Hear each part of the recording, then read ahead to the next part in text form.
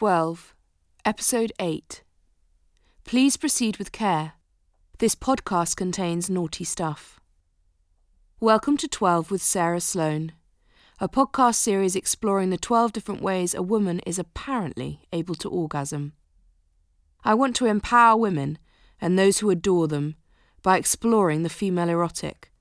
I'm on a quest to learn more about my sexual desires and improve my relationship with myself, my body, and my partner of 10 years, referred to here as H. If you are new to 12, I recommend you start at the beginning of the series. And if you feel so inclined, please rate, review, and tell people about 12 so others can hear about what is being shared. This episode is dedicated to the nipple orgasm, or nipplegasm, as it is also known. Worth noting, however, that for most women, the breast is very much part of this orgasm. I'm one of 82% of women who enjoy nipple and breast stimulation. Any really juicy sex session for me will involve a lot of attention given to my wonderful breasts and nipples. As you know from earlier episodes, I'm a big fan of my breasts. So honestly, I can't imagine them not being involved. Although, I'm seeing now that in the future, ignoring them entirely for a whole intimate session could make for an interesting experience in itself. But I digress.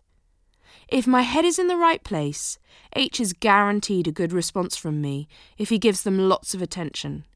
He can only go wrong if I feel like he just is going through the motions to get to the end goal. Isn't it amazing how if you're sober enough, you can tell exactly where a lover is in their head when being intimate? As Mae West, actress, singer, playwright, screenwriter, and comedian, put it, sex is emotion in motion. I'm struggling to find an alternative word for breast that I like. Boobs is the least offensive, but something about the word makes me immediately think of the Carry On films and Barbara Windsor running around dressed in various revealing uniforms. Wow, I'm really showing my age here. I find BAPS vaguely acceptable and quite entertaining. Perhaps it's because I love food and so I associate BAPS with tasty burgers. I also get a satisfaction of how it sounds. BAPS. I'm going to stick with breasts and boobs for now. What word do you like to use? Unsurprisingly, before I lost my virginity, my breasts got a lot of attention. I found it particularly satisfying when lovers used to literally bury their heads in them. For me, that was a wonderful feeling, a feeling of being admired and appreciated.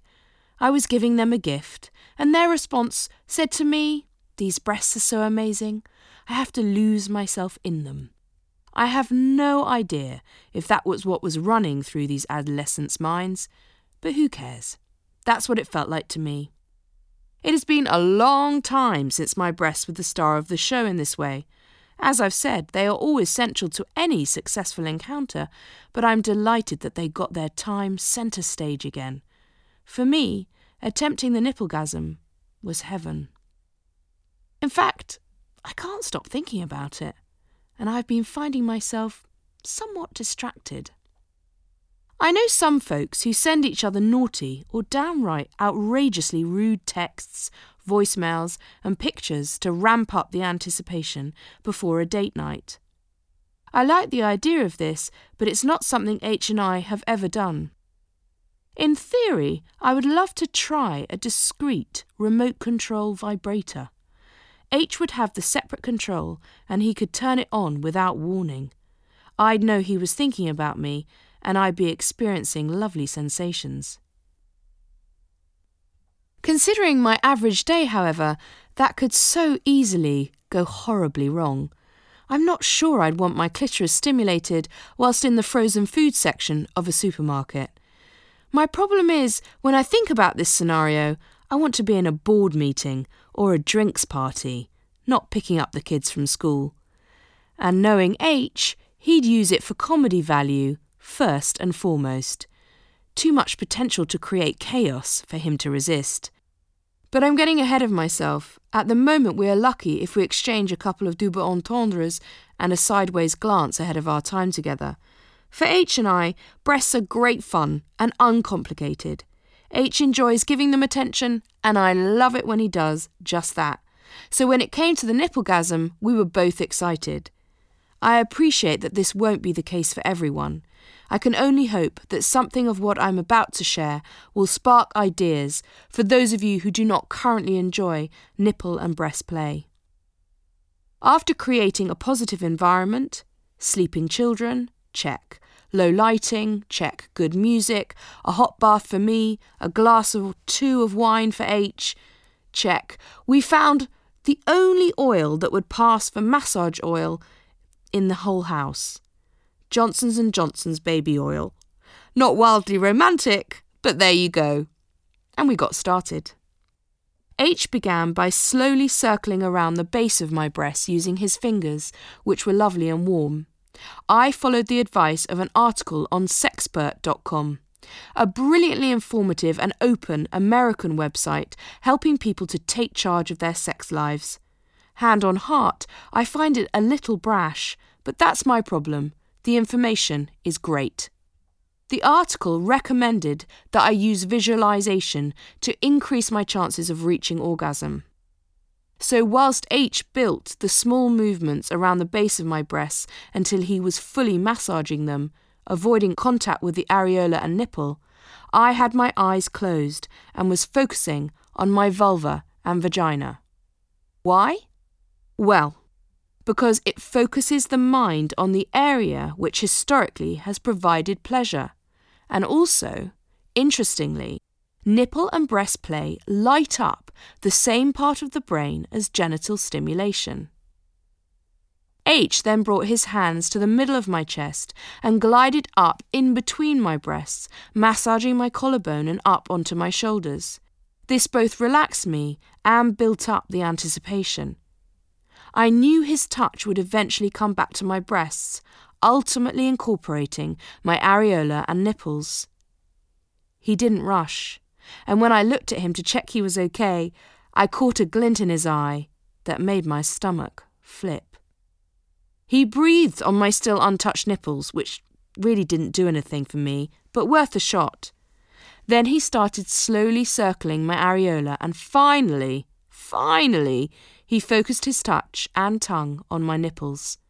By this point, I was about to burst with tension and desire. The wooden clothes pegs that we were planning on using as nipple clamps were ignored. I had read that clothes pegs make a good alternative to shop-bought clamps. I subsequently read that they are way too strong for a first-timer like myself. I gave them a try when turned on. I concur. Ouch! Too painful for me. I have one erotic book. Just the one. Disappointing, I know. In Manhunt by Kathleen Ross, which was published 19 years ago, there is a scene that involves nipple clamps that are attached with a chain. Having reread this more times than I care to remember, my dreams were crushed when the clothes pegs didn't instantaneously send me into the throes of erotic ecstasy. If I had developed more self-discipline when it came to pleasure, I would have also experienced the feeling of vibrations on my nipples. According to that article in Sexpert.com, using a vibrator on your nipples can also be a fun way to reach a nipplegasm. It's a running theme with me though, isn't it? This total lack of patience. So much to learn and master. Next time. There's always next time. In my defence, when our breasts and nipples are aroused, a lot is going on in our bodies. Nipples have hundreds of nerve endings for starters. And nipple stimulation triggers the release of really fun stuff into our bodies.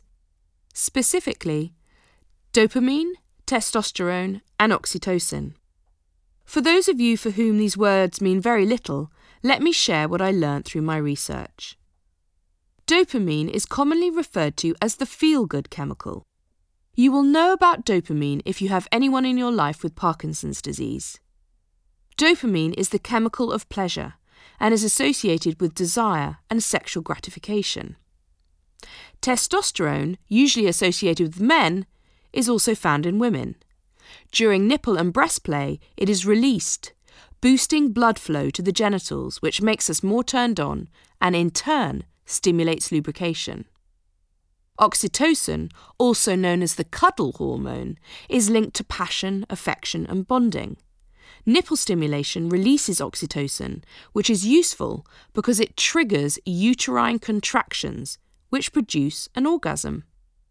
Oh, joyful hormones! A third of women can reach orgasm by nipple and breast stimulation alone, according to Dr. Kirsty Funk. Yes, Funk. You heard that correctly. Was I one of those lucky ladies? Well, I couldn't hold back, not with H looking so pleased with himself and being so naked. We had hot, fast, excitable sex, missionary style. It was bliss. In my late 20s, one of my nipples decided to give up on its front row seat and retreat back in on itself. Having had two lovely pointy nipples that both looked pretty much the same and responded similarly to attention, one of them, my left one, just disappeared. At the time, I didn't think much of it. I checked it out from a medical point of view and got the all clear. I remember feeling sad for a while, but that was it. Whenever I looked at my breasts in the mirror, I just popped my left nipple out. And if I was with a lover, I would adjust it at an appropriate moment so they wouldn't see. Now I'm with H, I just let it be. He hasn't known me any different, and it is, after all, part of me. According to Western medicine, inverted nipples are caused by adhesions beneath them that bind the skin to the underlying tissues. Between 10 and 20% of women have inverted nipples, so I'm not alone. Something I read, however, made me stop and reflect on the retraction of my nipple. Perhaps I've given up on it too easily. No less than 4 acupuncture meridian lines run through the breast. I have a lot of time for acupuncture. It is, after all, a discipline that has been used by people to restore and maintain good health for 2,500 years. The 4 meridian lines that run through the breast are the stomach, kidney, gallbladder and the spleen. I have experienced problems with my stomach for years, and the stomach meridian line runs straight through the nipple. Interesting. According to Taoist philosophy, a woman's breasts are connected to the energy of her heart. My nipple disappeared during a period of my life when I was single, low on self-love, and very lonely. Could there be a connection? Taoists also believe that connecting to, loving, and massaging your breasts opens up your heart, which is why they believe in regular breast massages. Additional benefits to breast massages include: it connects you to your body, flushes out toxins from the breasts by increasing lymph circulation, increases hormonal flow, which helps during menopause and menstruation, stimulates the endocrine system to secrete anti-aging hormones, awakens your sexual energy, increases lubrication, tones and prevents sagging, and results in fuller, younger-looking breasts. Yes, people, massaging your breasts can give you better-looking boobs if that's what you want. These ancient beliefs are supported by modern science. According to Dr. Funk, breasts can swell up by up to 25% when aroused. The first time I had a breast massage, I was in Sri Lanka and I had not expected it. Thankfully, I had asked for a woman masseuse. Being British, I didn't say anything. Instead, I lay back and tried to relax. I decided it was lovely. Since reading about the history and benefits of this practice, I've done it a few times and can share that I found it really relaxing in a way that perhaps only a hot bath can match. It also left me feeling more peaceful and connected with my body. I'd love to coax my nipple back out to join me, and I'm wondering if regular breast massages and ongoing attention from H could do the trick. If you fancy having a go, in YouTube search for Bed Educated Deer Exercise. Yes, deer as in the animal. I'll include a link in the show notes. Enjoy. Looking at breasts in Taoist terms, as being connected to a woman's heart, It makes it even sadder to think about how they have been treated. The situation is improving, but they continue to be used as sale props for advertising campaigns, as accessories in music videos. If you didn't know any better, you would think they were publicly owned commodities. Then there is the size of our breasts. A lot of my friends who have smaller boobs felt for a long time that they were less attractive because of it.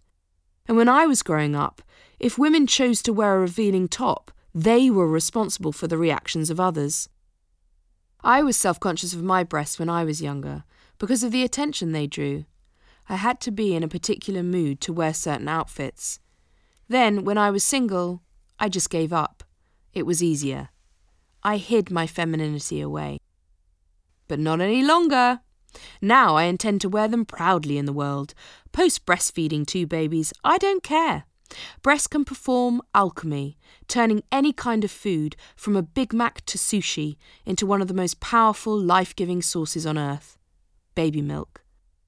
They should be celebrated for this achievement, not just because they look great. And now I see that I don't always need to strap them down and keep them looking a certain way, that I can go braless more often, that they deserve to be freed. Who decided what shape my boobs should look like anyway? Definitely not me. I'm reclaiming them. Am I brave enough to join the Reclaim the Nipple campaign and walk down the streets of Brighton with my breasts on full display? Back in the day, yes, I might have been. I was a big fan of streaking in my 20s. I found it exhilarating and liberating. The last full power streak I did was at a 30th birthday party on the west coast of Ireland. Maybe I should revisit such hijinks.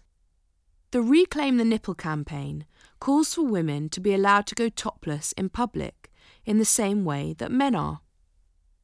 I feel old-fashioned in my thinking on this because the way I see it, my breasts and nipples are erogenous zones. So to have them out in public feels wrong. I'm not, therefore, going to fight for gender equality using this vehicle. That's not to say I don't salute those who are making a difference through this work. I do. And I totally understand why women are angry.